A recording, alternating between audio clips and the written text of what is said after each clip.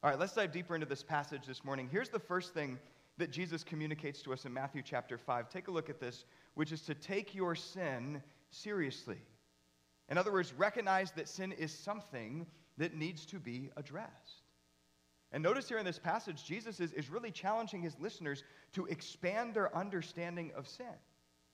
For example, it's almost like Jesus is anticipating some hypothetical person who comes up to him and say, "Hey, Jesus, I've kept the sixth commandment my entire life.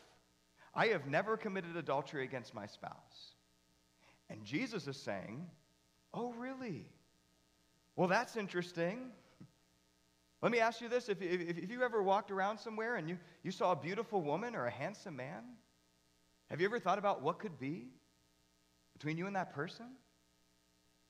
Or you ever been flipping through a magazine, or have you ever watched something on TV?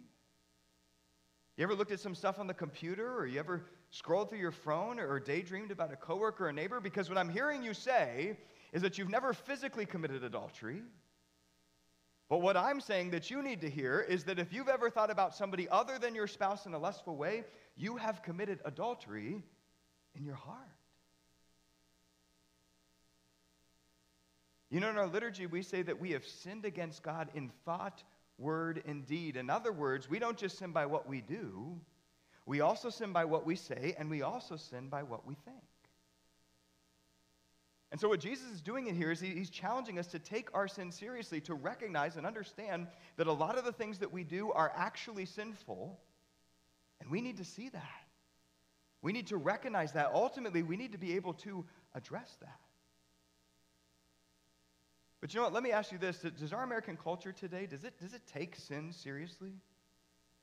Like, does our American culture identify sin for what it is and call us to repent and turn from our sin? You know, if you think about it, we live in a culture today that has no problem creating opportunities for us to sin. For example, why is it that practically every show today is filled with nudity and sex scenes?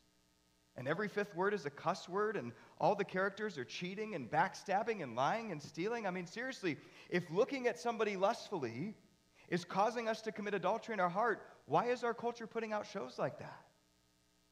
And the harder question is, why are we watching them? You know, it seems like almost every Sunday I'm ragging on Hallmark Channel movies, and so I can't believe that I'm about to say this. I'll say it. One of the great things about Hallmark Channel movies, you know this, is that you don't have to worry about all of this cursing and violence and graphic sexual content. And from that perspective, I totally understand why so many of you watch them, right? Because there's so much content out there today that can so easily lead us into sin. And at least with Hallmark Channel movies, by and large, for the most part, they kind of stay in that safe area.